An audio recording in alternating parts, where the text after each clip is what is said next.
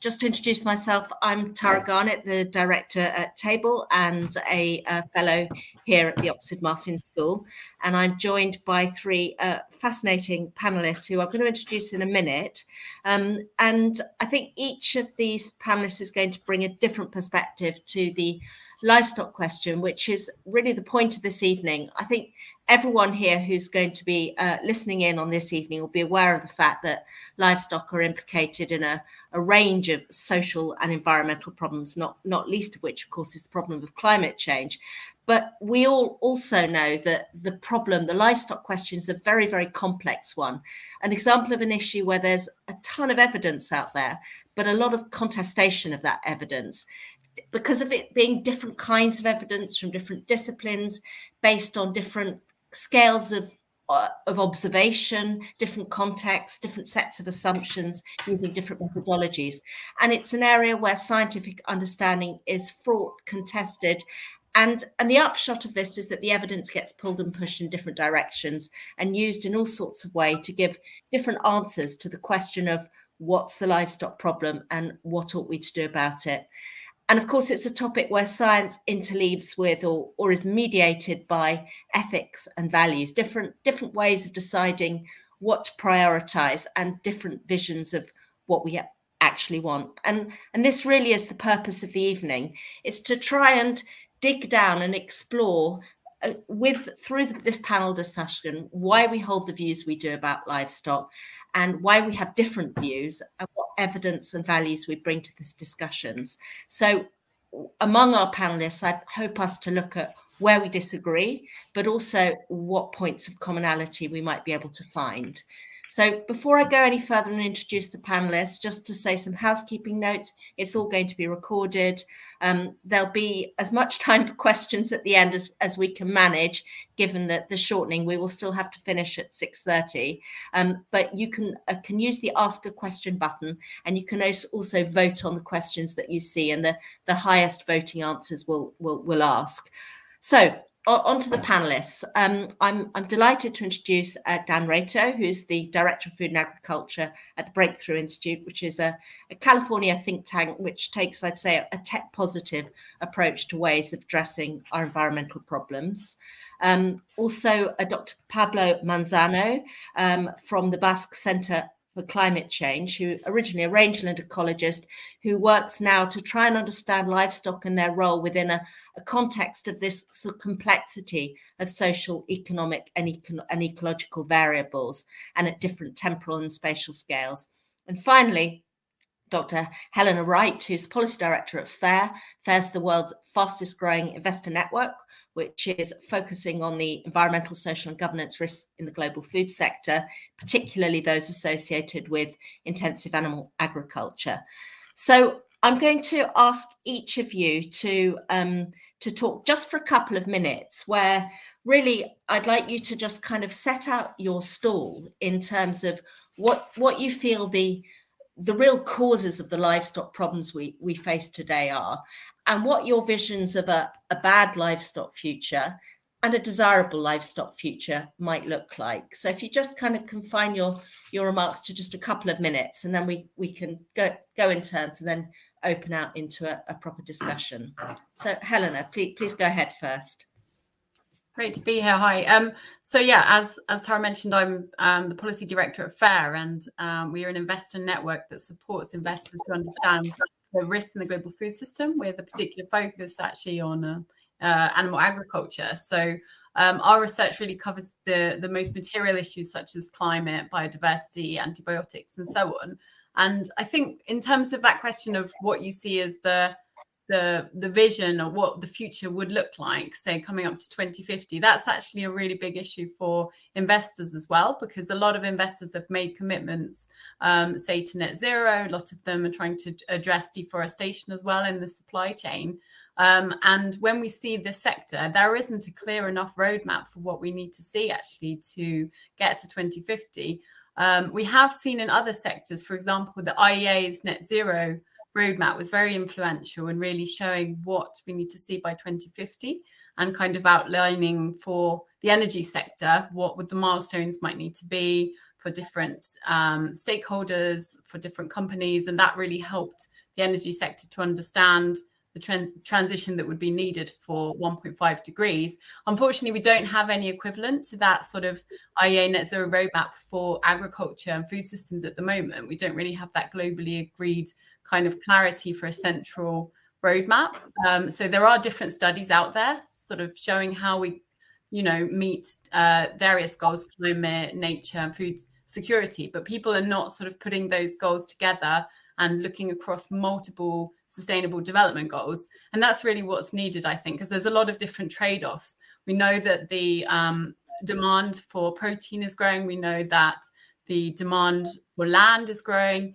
And all of these different pressures will be increasing over the next decades. So I think what we need is greater clarity to how to reconcile these multiple issues, the sustainability risks and the planetary boundaries that we face, planetary boundaries on land, on pesticide use, etc. We're not sort of meeting the goals at the moment that would lead us to a more sustainable world that would actually be sustainable over the future.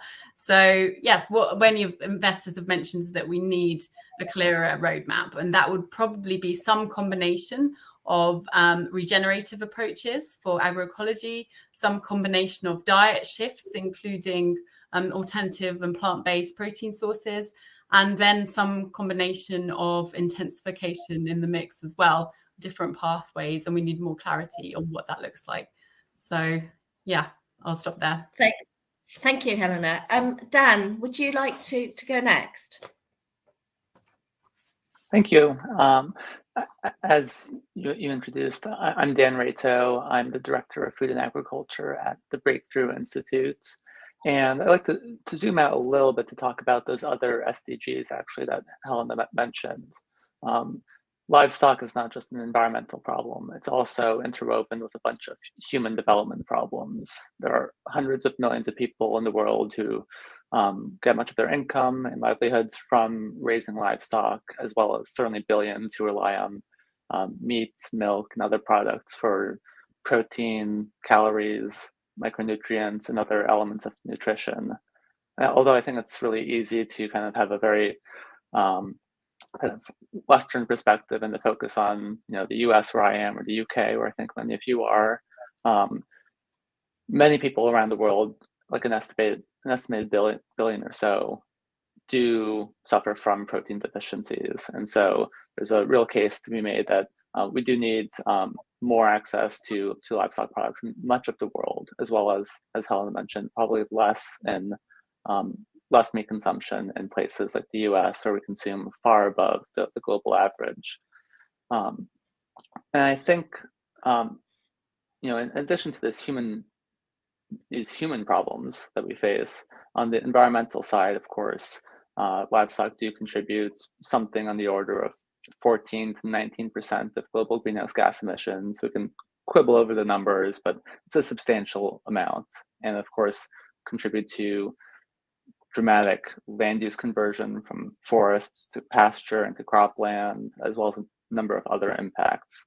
I think we probably intuitively understand many of the drivers or the root causes of this. Certainly, the global population is large, demand has been rising, meat demand has doubled or so since 1960 per capita.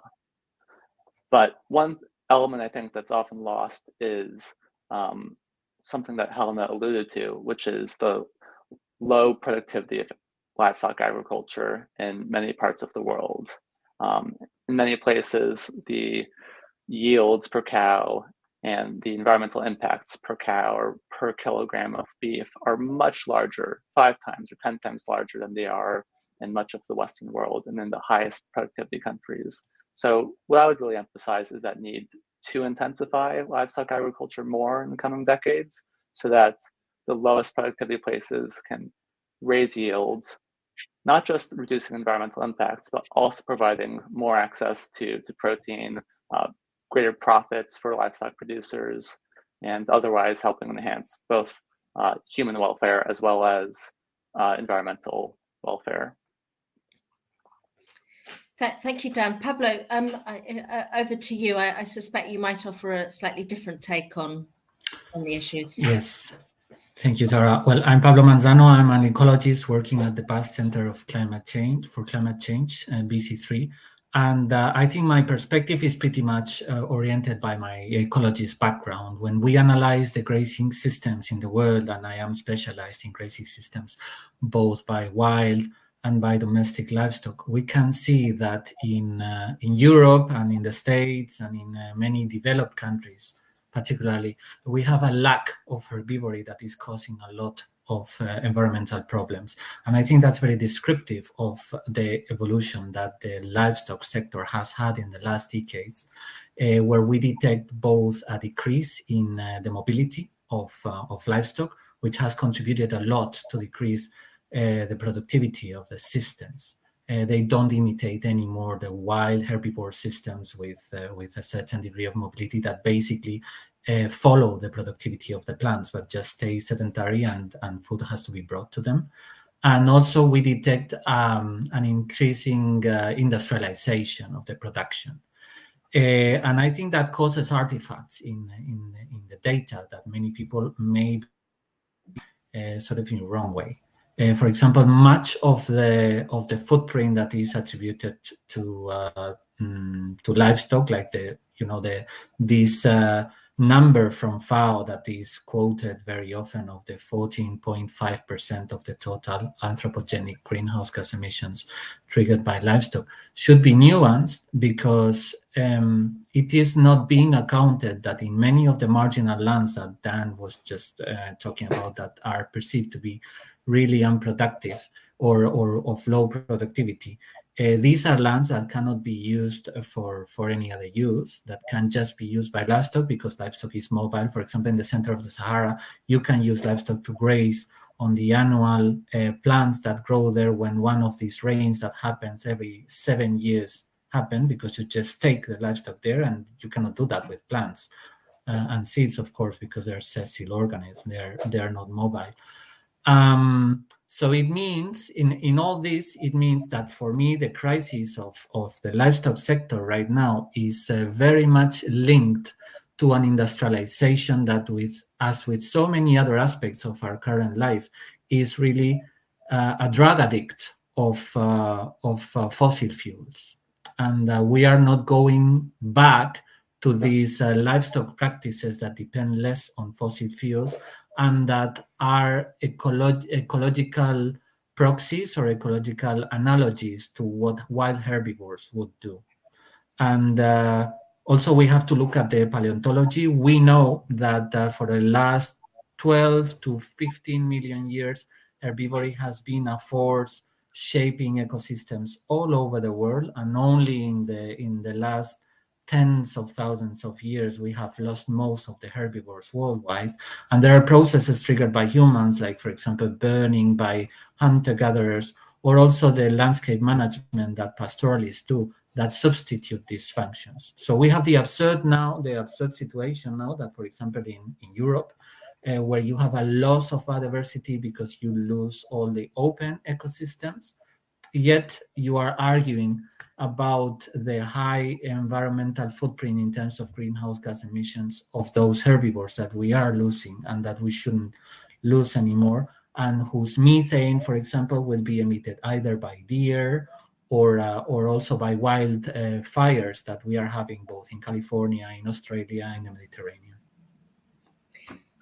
Thank you. I mean, Dan, would you like to come back on that? I mean, I'm seeing a sort of slightly different set of visions, and I'm wondering whether this is because of different contexts or whether it's just fundamentally different ideas of what the priorities are for the food system, different kinds of metrics. And I think also we haven't quite defined intensification and industrialization. So perhaps you can start by offering your definition of that, and then come back at Pablo, and also what you agree with him about, as well as what you disagree with him. Certainly. So I think it is really important to understand that livestock intensification is not the same necessarily as industrialization. In short, livestock can be intensified, livestock production can be intensified without necessarily mirroring the confined animal feeding operations, or sometimes called factory farms, or by activists that we have in the US and in much of the industrialized world. Intensification can include many different things that enhance the amount of production per hectare or per animal. It can mean better pasture management. It can mean, as Pablo was saying, really trying to align the grazing patterns of animals with the productivity of the ecosystem, with the productivity of the forages and grasses, so that it's really optimally used. It can also mean providing more crop-based feeds to animals. I think that's an area where we'll probably disagree, but grain-based or corn, soy based feeds can provide much more energy to animals and help them basically gain weight quicker. And intensification can also mean things that we all, I think, want to see, such as better veterinary care and better reproductive health, so that animals get sick less often. Fewer calves are lost during basically birthing, so that overall, as much of the energy really going into the system ends up going out as meat, as milk, and other products that people want to produce. Now, these benefits that we see of intensification, I think, are also seen with CAFOs. I think that's a very uncomfortable point, that there are some environmental benefits, certainly with this more industrialized, energy intensive, and yes, fossil fuel dependent system. Certainly shifting over to grain-based, more confined operations reduces overall land use, although it does involve some more cropland use. Definitely reduces the pressure on pasture, the pressure to increase pasture land into either forests or other types of vegetation. And by almost every study I've seen, it reduces the amount of total greenhouse gas emissions per pound of beef or per pound of milk. There are definitely trade-offs, though. I personally go back and forth over whether I value the environmental benefits of CAFOs more than I value the animal welfare benefits of more grass-fed systems. And certainly there are human labor trade-offs as well, where workers in meat processing plants and workers on feedlots are not necessarily treated very well. So I don't think there's any silver bullet necessarily, or one size fits all solution. I think these are trade-offs that people will make depending on their values and depending on the local priorities. In some places, intensifying to the level of a CAFO may make sense. In others, it very well may not. But that all said, I do want to just emphasize a couple points Pablo made, because I think they're really important and people often downplay them. So one is this issue of methane emissions from wildlife. I think that's definitely true, that if we remove cattle or sheep or other livestock from an ecosystem and restore it to some past version of that ecosystem with wildlife, there will be some amount of methane emissions from those animals as well, from deer, from bison. Every estimate I've seen suggests that it's substantially smaller, that level of emissions, but it does certainly offset a part of the greenhouse gas benefits that we might imagine.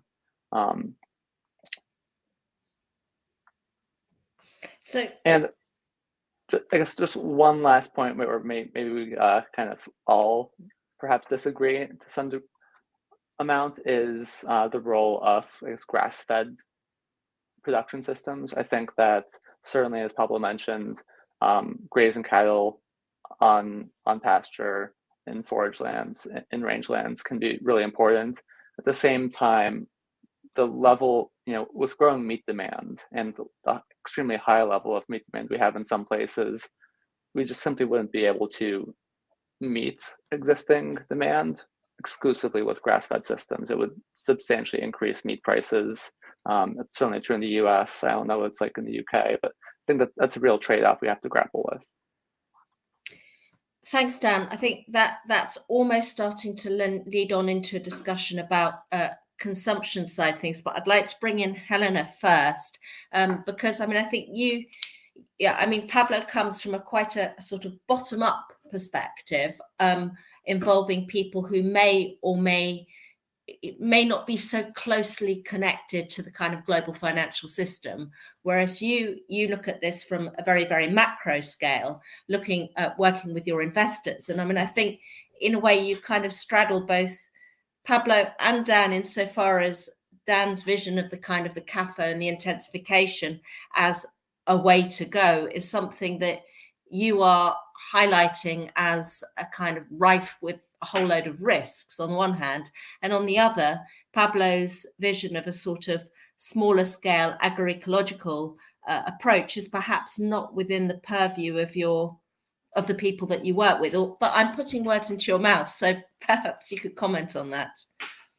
Yeah, it was a really interesting debate, and I think just actually first off, I just want to say that we need to draw a huge distinction between the huge industrial CAFOs that we see in intensive livestock production, primarily going to the rich sort of global north consumption level, and the smallholders, which are, primarily sort of tending to their livelihoods and in fact most vulnerable to the impacts of climate change rather than causing climate change themselves. So I think just to put that there, the Eat Lancet report, provides a science-based approach that says that in the global north, actually, the animal protein consumption is too high and would need to be reduced to meet planetary boundaries, whereas in the global south, in many places, there may be room to increase that. So just to put that out there at the beginning, I wanted to touch on some of the issues that Dan had raised actually most distinctly and kind of offer a perspective. One is the greenhouse gas efficiency per unit, which has been used as a variable.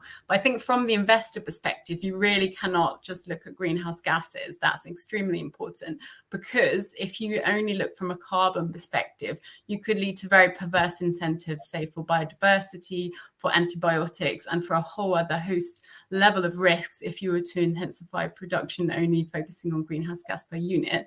Secondly, it hasn't worked very well for the fossil fuel sector. So there's a parallel there. Efficiency of fossil fuel extraction obviously was something that the fossil fuel industrial sector promoted a lot, thinking that that would reduce emissions. But the efficiency of fossil fuel per unit obviously leads to greater use of fossil fuels and greater extraction. So I would say fundamentally that is a parallel that we need to draw, and perhaps we need more research on that, I think, because we don't have enough information about how greenhouse gas efficiency per unit may not reduce global emissions if you look at it from a livestock perspective, as well as the other ESG risks that are involved. So that could be an interesting area for future research in how the perverse incentives could occur.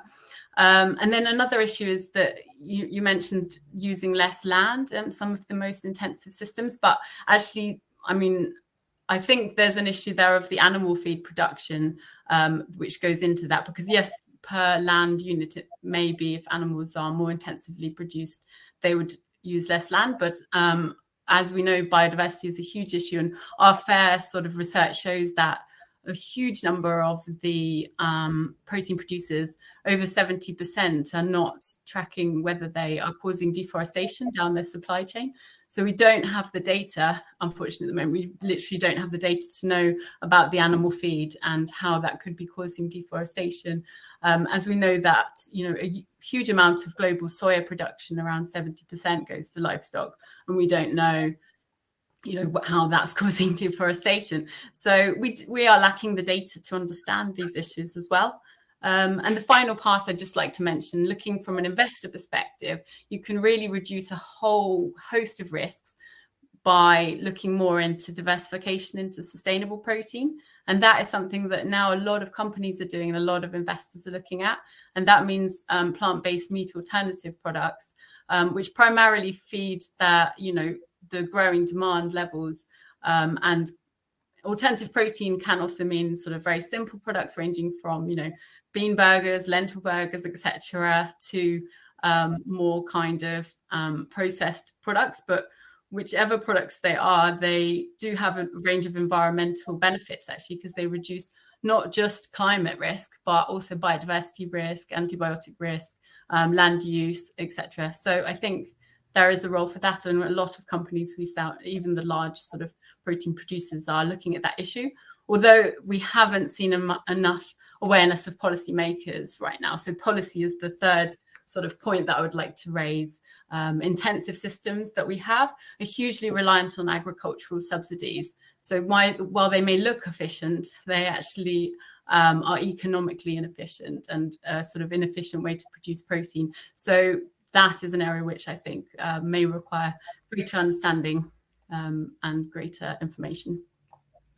Thank you, Helena. Pablo, I mean, I just was hoping you would kind of respond to Helena, because on the one hand, we have this concept of the alternative, more sustainable protein, which is often the focus of investment by these big, large-scale, CAFO-linked animal protein producers, who are the kind of the antithesis of the systems that you're promoting. So I'm just wondering what your take is on this, and I think it would also be quite useful to kind of zoom out into a larger discussion about what we mean by dietary change, its potentials and the limitations. Yeah, well, I wanted to agree with Helena that policies actually orient how the private sector acts, and that's very important. And I think even if more could be done from the side of policy, the fact that these initiatives for alternative protein sources and like plant-based meat and all that stuff comes into place is also from the demand of the consumers, but also from the demand of policymakers. And I also wanted to agree with Dan that intensification in general, in many aspects, is something good. And the fact that, for example, less calves and less lambs die now that 100 years ago, which is a way of intensification, of course, that's good for providing more food, for providing more protein for people that, for example, I've worked 10 years in Africa, and I know that half of the African population is considered to be stunted because of insufficient access to animal source food. So it's a big issue. But I think here what we have is a set of assumptions that even if they are in the mainstream, I consider them to be wrong, directly wrong. For example, the land use change, and this is an aspect that you both have mentioned. It is considered that any land used by livestock is land used by humans, and therefore it's land that is negatively used. However, from the side of the ecology and from the side of the evidence from biodiversity, we know that for grazed ecosystems, which are basically all except for rainforests, at least since 15 million years ago, a moderate herbivory mediated either by wild herbivores or by domestic herbivores is positive. It's not neutral, it's positive in terms of ecosystem function and in terms of biodiversity. However, it is also very important to define how it is used. Of course, it's not the same if you have a herd of cows grazing all year long in a grass lawn, because it would be the same effect as if you're mowing your grass every day. Of course, you would kill the plants. You will need to graze them and then let them rest, and then graze them again and let them rest, just as you would do in your garden lawn. It's the same. And then you would produce a landscape, which is the natural landscape that we would have see in the last interglacial, in the Eemian, which had a similar climate as now, but with way more herbivores all over the place, where we would have a mixture of trees, shrubs, and a lot of grass, much more than we imagine. And I think that's the misconception, that outside the small world of the vegetation ecologists that I belong to is massively misunderstood in the world. For example, the Cerrado or the Chaco, which I happen to have been working with communities in the Chaco region in South America for the last 10 years. It is interpreted that it's the livestock that is deforesting the Chaco, but actually it is the livestock keepers in the Chaco that are uniting themselves against the deforesters, which, guess what, are the grain producers the soybean producers and the maize producers that are actually not really triggering deforestation as we imagine of a closed forest that turns into a pasture, but rather a savanna. The Chaco and the Cerrado are described as a savanna already by Enrique Bucher in 1984. It's turning that into a cropland, and it's a cropland to produce soybean oil, which is used mainly for human production, but with a very valuable co-product, which is the soybean cake, which is fed to basically monogastrics, that is, not to ruminants, but to chicken and to pork. So it's this grain fraction that makes this intensification possible, that is actually creating a lot of this land use change, negative land use change. And also you mentioned, you mentioned also the existing demand, that we have to cope with the existing demand. In my opinion, that shouldn't be an issue, because, you know, I think we should aim to produce as sustainable as possible. And then we should just adjust the demand to the offer that we have on sustainable production, which I believe is much more than we think, because of the reasons that I am highlighting in this talk. And also a very important issue that you mentioned is that all the estimates that you have read, and I'm sure you are right that you have read all these estimates, say that there is much more livestock than wild herbivores there should be. But this is a very interesting subject that I happen also to know personally, because I know the persons implicated in that. This was formulated by Anthony Barnosky in a publication in PNAS in 2008. And a friend of Dr. Barnosky happens to be a collaborator of mine at the University of Helsinki, where I have performed a postdoc during the last 2 years. And he told me that Barnosky talks about that it was just a calculation on the back of an envelope to trigger the debate. But unfortunately, there has been no debate. So people have just taken the numbers that Barnosky published on PNAS, and they haven't discussed them further. For example, the revision that Baron et al. In PNAS 3 years ago that they published, they just took directly the numbers from Barnosky. And I have a paper submitted now that hopefully will be published soon, where I contest these numbers with some newer numbers that have been published. But for example, you have a very recent publication in Journal of Applied Ecology. The first author, I'm not good with Danish names, but it's like Flokgaard or something like that. But it's from the lab of Dr. Svenning, who is very known for these things, Jens Svenning. And they have actually seen what the natural or the seemingly natural densities of herbivores are in protected areas in all the continents. And even if it's a not very refined work, because they have done a global work and they have taken just the data that they could, they show that in Africa and in Asia, where you have complete guilds of herbivores, you have elephants, you have lots of antelopes, you have browsers, you have grazers, and not only browsers, because in Europe and in the States, we have lost most of the grazers. We only have browsers. And you have really high densities of herbivores, really high, I mean, much more than what we are imagining now. And it's true that in other continents, these densities are lower.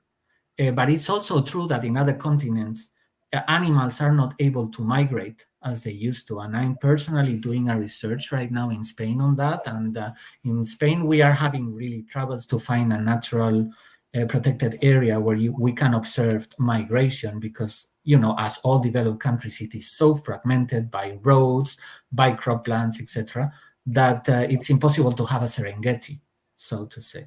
Okay, but we have a national park in central Spain where it's because of the alignment of the mountain ranges, and also because it used to be a hunting area, so they reserve some very productive area, not for croplands, but to have animals there, where we observe these kind of migrations. And even if we are talking just about red deer, because we have lost all grazers, and the red deer are browsers, we are observing a density of deer that is about half what we would get in an extensive livestock system. Okay. So yeah. So I think and just a last point, Tara. Sorry, I also wanted to say that in my experience in Africa, also development agencies are not very realistic in terms of implementing CAFOs in rural areas in Africa, for example, because it's also not understood that the communities there cannot enter capital-intensive economic strategies. And this is also, like from the social point of view, it's also an advantage of the extensive livestock systems that they are not capital-intensive. Thank you. I'm mindful of time and that we started a little bit late, and I'd also like to move on to the discussion of the COP and the needs for the future COP. But before doing so, I'd just like to kind of go back to this question of consumption and trying to link it a little bit more with values as well, and with what we as kind of individuals or as researchers feel to be a good system and a good future and a feasible future. So just so one of the points that sort of the obvious point is that, you know, our population globally is now largely urban and is going to be more and more urban over time, and I think we have several kind of some visions going on here. One is, to be very, very crude about it, which is that people want to eat meat, give them cleaner meat. Another vision is people want to eat meat, give them decent substitutes. And a third vision, which was give people want meat, it's right and proper, but their appetite should adjust to the kind of ecological kind of carrying capacity. And I think those are kind of some very common sets of discussions that we have that are never quite resolved. But have I understood you correctly? And in terms of how that feeds into policy making and into ideas about what a way forward is and what's both desirable and what's feasible, I'd be really, really interested if you could reflect upon this, not just from the perspective of the evidence you marshal, but also about your own personal visions of what you would like things to be like going forward, and how far removed that is from what you see to be likely. So who would like to go first? Dan, go ahead. I can jump in briefly. I think from my perspective, what matters most with regards to consumption is how policies are really designed, or how efforts are designed to change other people's consumption and behavior. I think that the actual point of intervention, whether it's a subsidy or a tax or mandate or regulation or educational campaign, that to me is really the crux of the issue, more so than what ultimate level of consumption we're trying to achieve. And from my perspective, what there seems to be the most interested in and really strong evidence for, from what we've learned from trying to cut greenhouse gas emissions and improve environmental impacts in other sectors, what really seems important is to really try to make low carbon or really clean meat cheap, to make more sustainable meat cheap, whether that's animal-based or plant-based, whether that's grass-fed or not. Ultimately, I think any effort that is focused on making products more expensive, taxing it, or mandating some maximum level of consumption, banning meat on Fridays, for instance, or something along those lines, is going to inevitably run into really insurmountable political obstacles in most countries. Perhaps not in all, but I think in most European countries, as well as in the US. And I think that political element is something that we all need to take really seriously, because ultimately we don't want to pursue, I think, pipe dreams for policies that may, on paper, on a spreadsheet, seem optimal, but ultimately in the public sphere are not going to get their time of day. Thank you. Helena, would you like to come in? Yeah, I think, this is a really interesting discussion, but no, yeah, I agree. I think it's probably some kind of version of that. But I would say that in terms of that definition of clean meat, that's not really sort of terminology that I'm familiar with in terms of a sort of definition.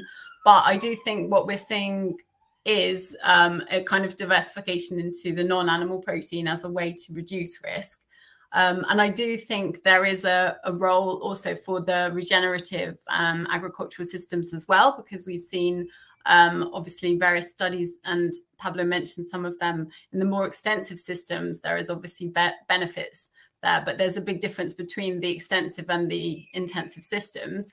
The only issue with that, some of the focus now on regenerative agriculture, which has been kind of held up a lot and pushed within the policy space, is that does actually use a lot more land as well. So the Roundtree and et al. Sort of study and others kind of show that the land intensity of the regenerative agricultural systems is higher. So it's not sort of a silver bullet solution which people can promote essentially for those reasons. So I think in that case it is definitely a combination of the two. And what was quite interesting was I thought the UK's National Food Strategy, which obviously was a proposal which hasn't been accepted into policy, but that had sort of around sort of 1/3 of sort of alternative proteins, sort of around 1/3 of regenerative agriculture and some intensification in there. And sort of the combination of the three areas seems to have a lot of understanding of the different trade-offs between climate, biodiversity, and so on. But I mean, within that system, there's a radical transformation needed to get to the system where we are now, to a more sustainable system. But yeah, I'll leave it there.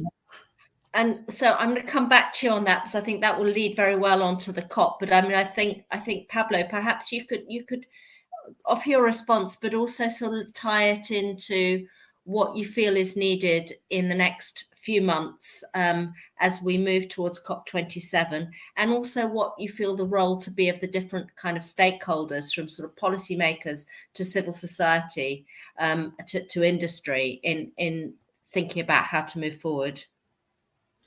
Yeah, I wanted to reflect on the demand point, because I think the fact that prices go up, meat prices go up if we bet for sustainable meat or for sustainable animal products, milk and others, is not necessarily bad, because we have a crisis worldwide, and not only in developed countries where we have a massive problem of depopulation, but also in developing countries.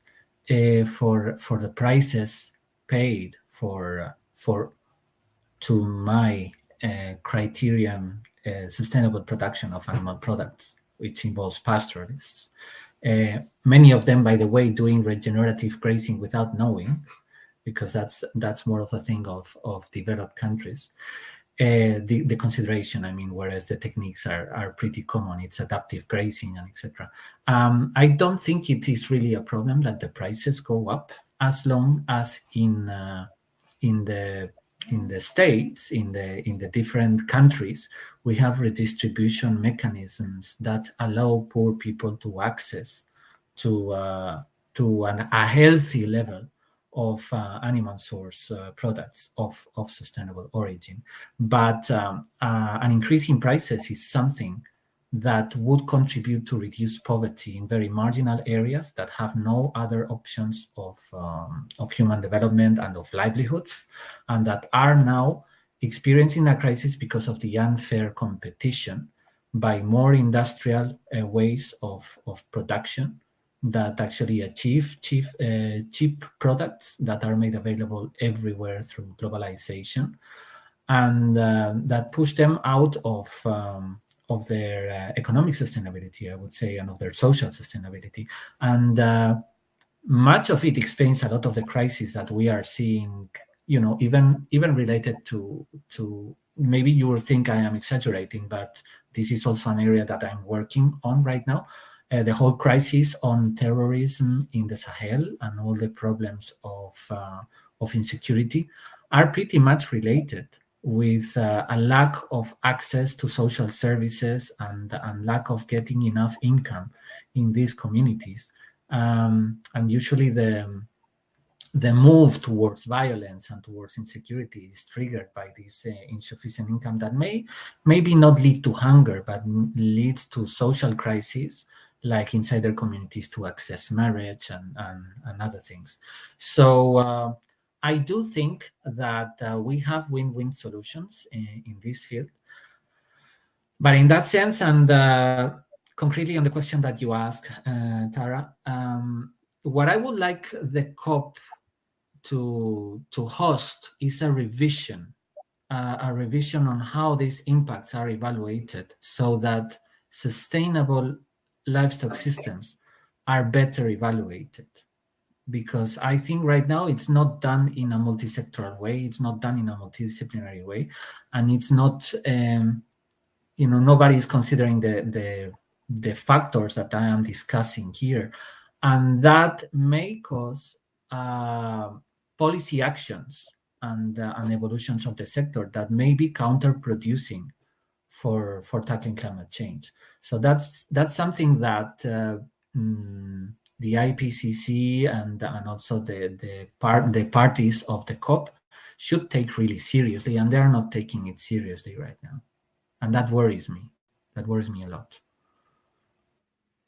Thank you, Dan. What would your sort of wish list for the COP, and how different or how similar is it? I mean, what do you agree with that Pablo said, and what would you add or challenge?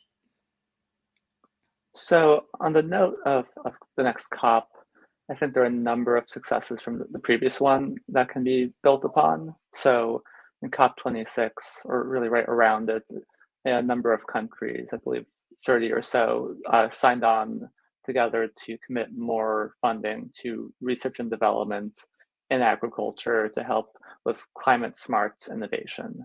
And I think there are a number of areas in livestock production where we could substantially reduce environmental impacts, in particular methane emissions from industrialized systems in the US and UK and Western Europe and elsewhere, through new technologies, through things like feed additives or supplements that reduce the methane that come out of from cow burps.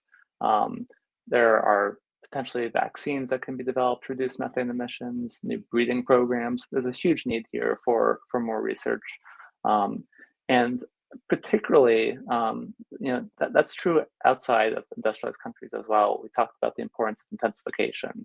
A lot of that comes from improved research, applied research, as well as education and extension programs. So I would love to see a huge ramp up in funding commitments for something like that.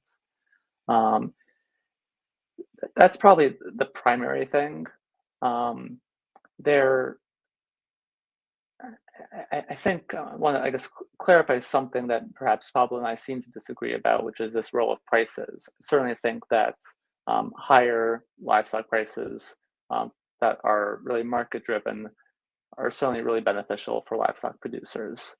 That's true really throughout agriculture. It's true for crop producers as well. But I do think that artificially applied increases the price, whether it's a tax on the at the consumer end at retail, or a tax at the supplier end. For instance, people have thrown around the idea of like a carbon tax on greenhouse gas emissions from agriculture. That unnecessarily places financial burden on producers. It doesn't necessarily increase the market price that they're getting. So that's a real differentiation I want to make there. And similarly, really trying to make these products cheaper, I think a lot of it can come from providing financial support for producers to adopt evidence-based environmentally beneficial practices, whether in some cases that's more regenerative grazing or adaptive management, it goes by many different names, or whether it's these feed additives I mentioned that sometimes called deburping pills that cut the methane emissions from cows. Thank you. And Helena, I mean, I think you must be really sort of gearing up. So what's on your wish list, and what do you feel the role of investors is in trying to shift towards a more sort of sustainable food system? system? So I think it was really interesting to see at the last COP26, actually, fossil fuels really came to the fore, and also fossil fuel subsidies as well as an important issue that a lot of governments are focused on. And I think what could be interesting now is for agricultural subsidies to receive similar weight, actually, as there's been a lot of discussion showing how many subsidies there are globally and how negative they are for biodiversity, etc. I think that would be quite a big topic. And some of our investors recently also signed a statement calling on the EU to better align its agricultural subsidies with both climate and nature, since the investors are trying to kind of meet their own goals, but they cannot do this without policy action, sort of actually putting the right measures in place to flow towards a more sustainable system. So that would be interesting to see that receiving a similar weight as it is. We have more than 400 billion agricultural subsidies, and the UN, etc., have released reports saying how unsustainable most of those subsidies are. So I think there are primarily a lot of these subsidies artificially lowering the prices of the more unsustainable products. So they're almost going to the opposite of what we need to see actually right now. So perhaps that's something we could all agree. And the other question I'd like to raise is, this intensification as well. I think, as Pablo mentioned, there's been a lot of use of sort of public funds, including development funds, with the assumption that intensification would create a better system. Sometimes it has also displaced livelihoods and jobs as well as creating, products. So I think there's a big difference between the producers and the consumers. And in terms of the methane topic, just a slightly different perspective there as well. I think that, obviously some of these solutions which are kind of within the same system, kind of incremental solutions can also lower methane emissions as well. But I would also say that another way to reduce methane emissions is a more kind of systemic solution, such as a shift to a more plant-rich and sustainable protein diversification within portfolios, because that is another way that will fundamentally reduce methane emissions as well. So it will be really interesting to see how the methane pledges are taken forwards. At the moment, only energy has received attention really within the methane debate. Hardly a word in about agricultural methane, even though, as the IEA released this week, agriculture is the largest source of methane emissions globally. So I think there's going to have to be more focus on that if we're going to reach the 1.5 goal. Yeah, I'll leave it there. Thank you. I'm very mindful of the fact that we've got a pile of questions that are from the audience, and I'd like to come on to these in a minute. But before I do that, I think it will be really helpful for each of you to kind of take stock and say, is there anything that you've heard from the other speakers that either you agree with or that has modified your opinion, and where do you feel kind of further entrenched in your viewpoints, or where do you continue to disagree? I would just like to try and get you to kind of reach across and see what have you heard where you may have nuanced your point of view. I mean, who would like to kick off first? And if you haven't changed your mind at all, then that's very predictable, but I probably Helena have to start. Yeah, I did kind of agree with the point from Dan that better animal welfare is a kind of win-win. So I guess from that, it's like, what do we define as welfare? Because it seems to reduce emissions. So that would be sort of what we define within that term. And then I did also very much agree with Pablo mentioning that the food security issue is a security issue as well, broadly, more than just a food issue. And I think that's really important to consider, because a lot of investors are understanding the financial stability risks related to the unsustainable food system and how it affects loads of different issues. But I think not enough policymakers are aware of how unsustainable issues are a severe financial stability risk as well as a security risk. Thank you. Pablo, how about you?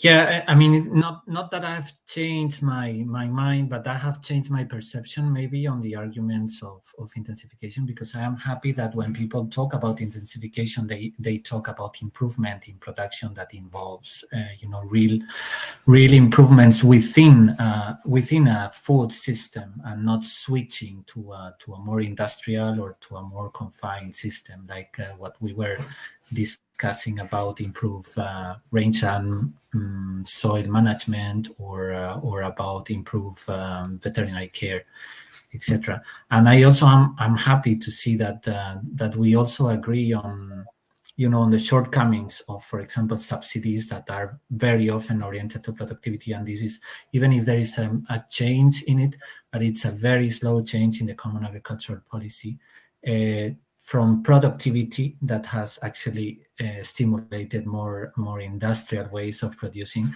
towards more environmental aspects. And I think that's good, And ultimately, I think also that the hike in fossil fuel prices that we are going to see because of scarcity of fossil fuels is also going to put things in place, and is going to make fossil fuel intense animal production more expensive than the ways of animal production that are more that are less dependent to it.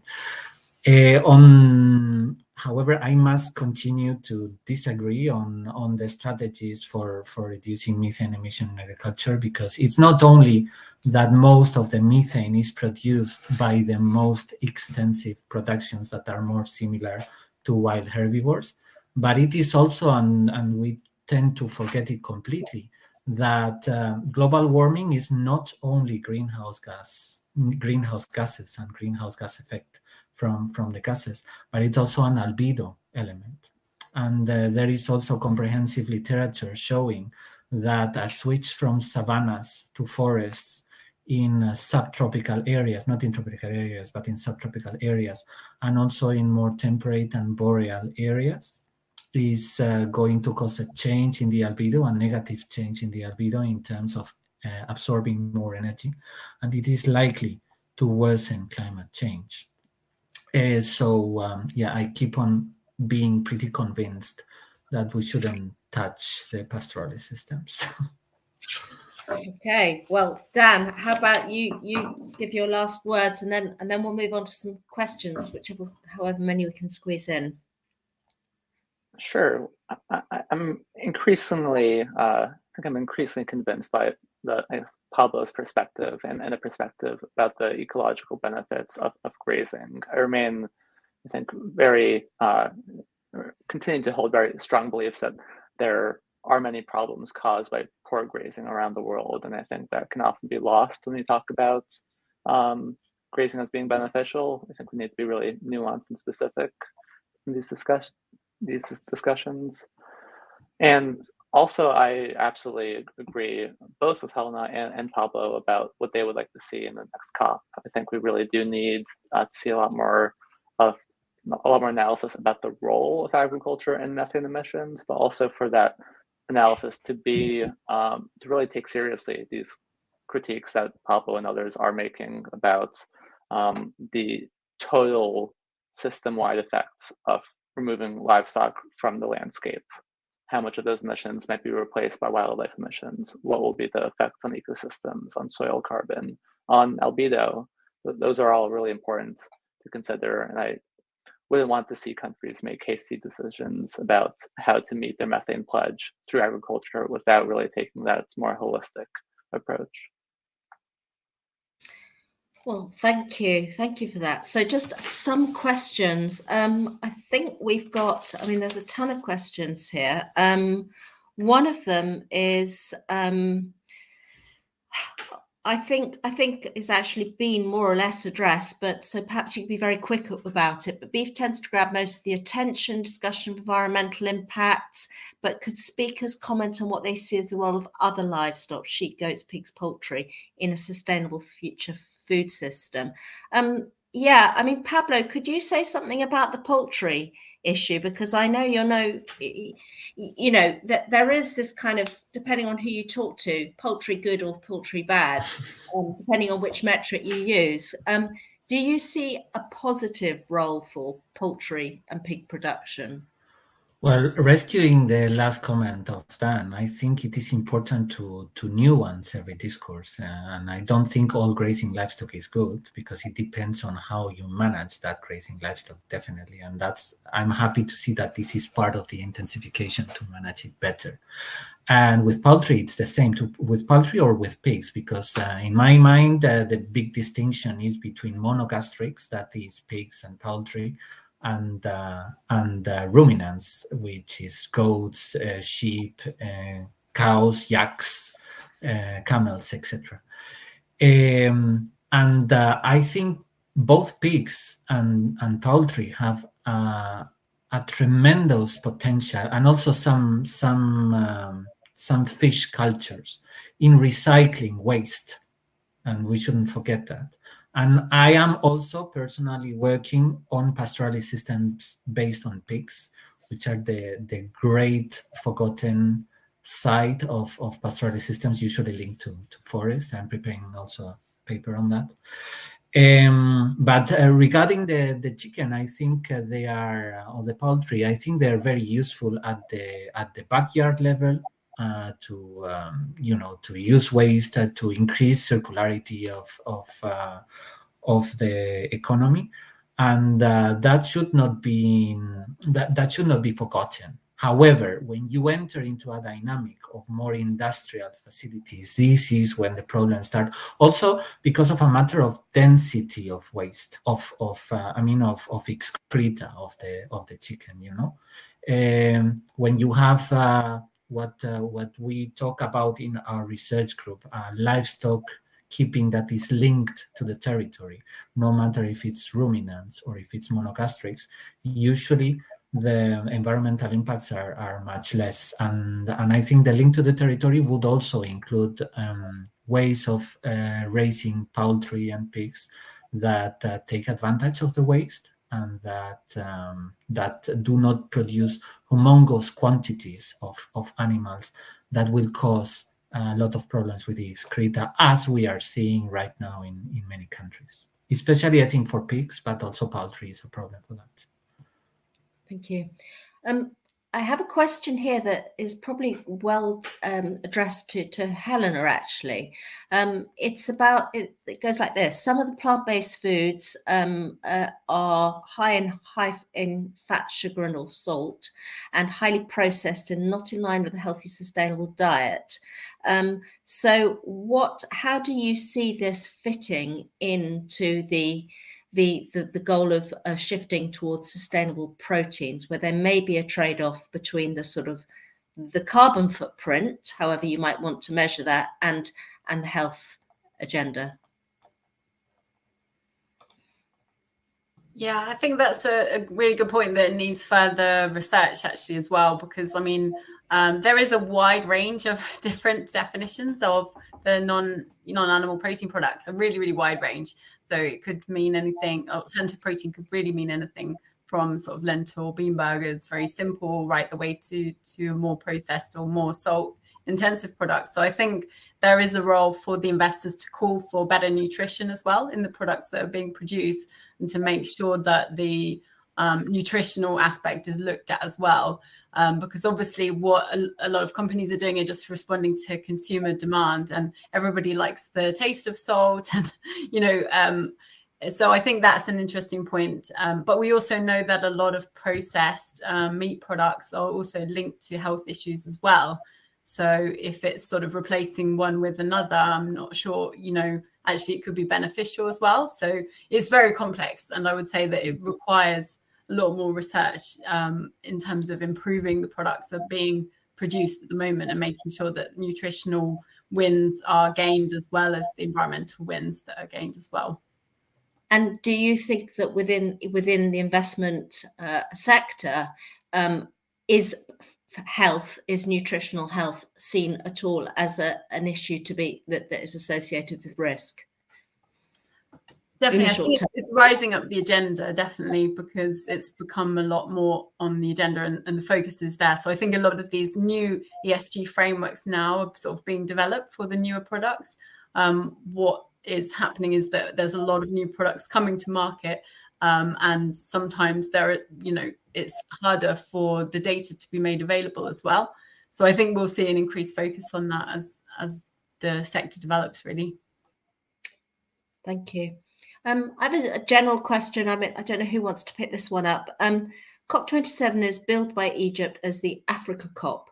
Please could speakers comment on the different challenges in achieving sustainability facing livestock farmers in African developing countries and industrial economies? I mean, I think we touched upon this in our conversation just now, but perhaps you could expand on it a bit.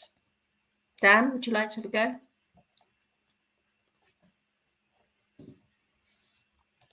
I think, honestly, I'll make the comments brief. I'm really curious to hear what Pablo has to say about this, given his experience working in Africa. I have not worked in Africa, but based on my work, one of the top challenges and really opportunities is really investing in agricultural productivity in much of Africa. There are some countries, certainly South Africa in particular, that already have highly developed, highly productive agricultural systems, but in many parts of the continent, there are very large yield gaps between what farmers could be producing, what they currently are, due to limited availability of fertilizers and irrigation and water, and likewise in livestock. There's a lot of potential to substantially increase productivity. I think one aspect of this too that's really important to consider is how to really future-proof these agricultural production systems, how to make sure that the changes that countries, companies, and other people are investing in today help people become more resilient to the projected increases in warming, changes in water availability, changes in pest pressures. Yeah, I agree with you, Dan. And I think Africa also has an immense challenge in terms of population pressure, because it has to give a lot of food to a lot of people that are coming, because it has very, very high fertility rates. And it also has a lot of way to go in terms of improvements and in terms of what I consider the good side of intensification, because since the independence of most of African countries in the 60s, you can trace the extension services, how they have been falling apart basically, and how there has not been enough investment in that. And there is a huge need of investment in those extension services. I think it's not necessary to switch the production systems, the local production systems, from the agroecological systems that are dominating now into more industrial ones. I don't think at all that this is necessary, but they do need a lot of extension services, much more than now. And it's also interesting to live in Africa and to see how the new technologies are expanding very fast, for example, with mobile phones, and to see what the immense potential it would be, for example, for pastoralists, again, to provide them with extension services to measure some parameters of the animals by remote means, and that nobody is doing that so far is a little bit sad, you know. So I think there is a lot of potential, but also probably African governments need to listen much more to what is happening within the communities themselves, because there is a lot of innovation going on that very often gets uncaptured because nobody is listening to it. What kind of innovation? Well, for example, I don't know if you can do that in Great Britain, but in Spain you can already pay with the mobile phone, okay, in shops and so on. Well, this is a Kenyan invention. This started with M-Pesa, mobile Pesa. Pesa means money in Swahili. And this was a Kenyan guy that came with the idea because they were sending airtime to remote family members in the countryside just to pay for things, and an informal economy developed on that. So they formalized that I started paying with M-Pesa 12 years ago when I moved to Kenya. So, and that's something that where the South has exported solutions to the North, to the global North, but there are many more things like that, And for example, it's interesting because in many African countries you have not had a development of landline telephones. They have jumped directly from nobody having a telephone to everybody having a mobile telephone, a mobile. So, I mean, it's difficult to give examples right now, but for example, in terms of extensions, instead of market management, I also worked on the Ngorongoro region, and you saw their very smart strategies to maximize the price of the animals and get the most of it by just doing. It's interesting because you have very old ways of thinking that in economies that are not based on cash but on capital, because livestock there is capital. So they are very conservative in selling the animals, whereas you have younger people that are very cash based, and they do crazy things in the eyes of the old people. They sell all animals when the prices are good, and they buy animals when the prices are very low. And it's like, what are you doing? And these are the guys that are doing best, and that are the elder of the village with 35 years, because they have more cattle than no one than anyone with this crazy strategy. So maybe with financial training and you would achieve much better production in the livestock system, and just implementing these innovations, but then you would be much more willing to listen to what is happening in the field, which it's not what I have seen in my work experience. Great. Well, I think we have time for one more question, and it's a hard one, and I'm going to give it to Helena, but feel free to chip in, everyone. There's a question that came through as, how can trade regulation in the context of international beef supply chains be used as a lever to promote sustainable beef consumption? And if you want to pass on that and someone else wants to take it up, it's a hard one. Yeah, I'm happy to touch on it. I think one of the really interesting developments that's happening and people have been following is this deforestation risk in supply chains. And the EU's obviously looking to bring in a regulation to prevent imported deforestation. And then the UK is sort of discussing that as well. So that's kind of a way in which, trade regulations can be used to address these kind of systemic issues. Obviously, they have implications for the finance sector as well when these new rules come in as well. So we're just tracking that to see what happens as well. But it's quite interesting to see this now, is being in the debate, and that will probably force change in terms of the companies needing to look at deforestation where they haven't looked at it before. Particularly, obviously, some of these products which Pablo mentioned before are causing a lot of deforestation, such as imported soy feed, etc., animal feed, and other products which cause a large amount of deforestation. So that's one area. And another area, obviously linked to the area of trade, would be agricultural subsidy reform, which we've already discussed, but how that could actually promote sustainability and long-term sustainability of the sector. And also other ways in which kind of trade rules can be used to prevent sort of importation of high-risk products as well. Great. Well, look, we are out of time.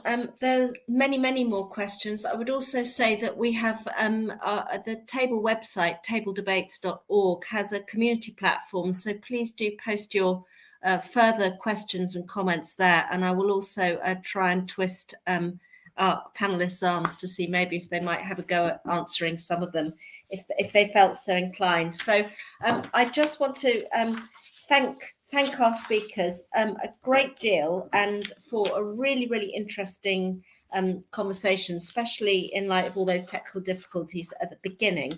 And I must also remember to remind everyone listening, and thank you very much to the audience for listening and for submitting your questions, that there is another event this time next week, that's the 3rd, which is Tim Palmer and Charles Godfrey in conversation on the topic of modelling climate change, predicting the future. So please listen in on that. So that's, I think, it for now. We're out of time.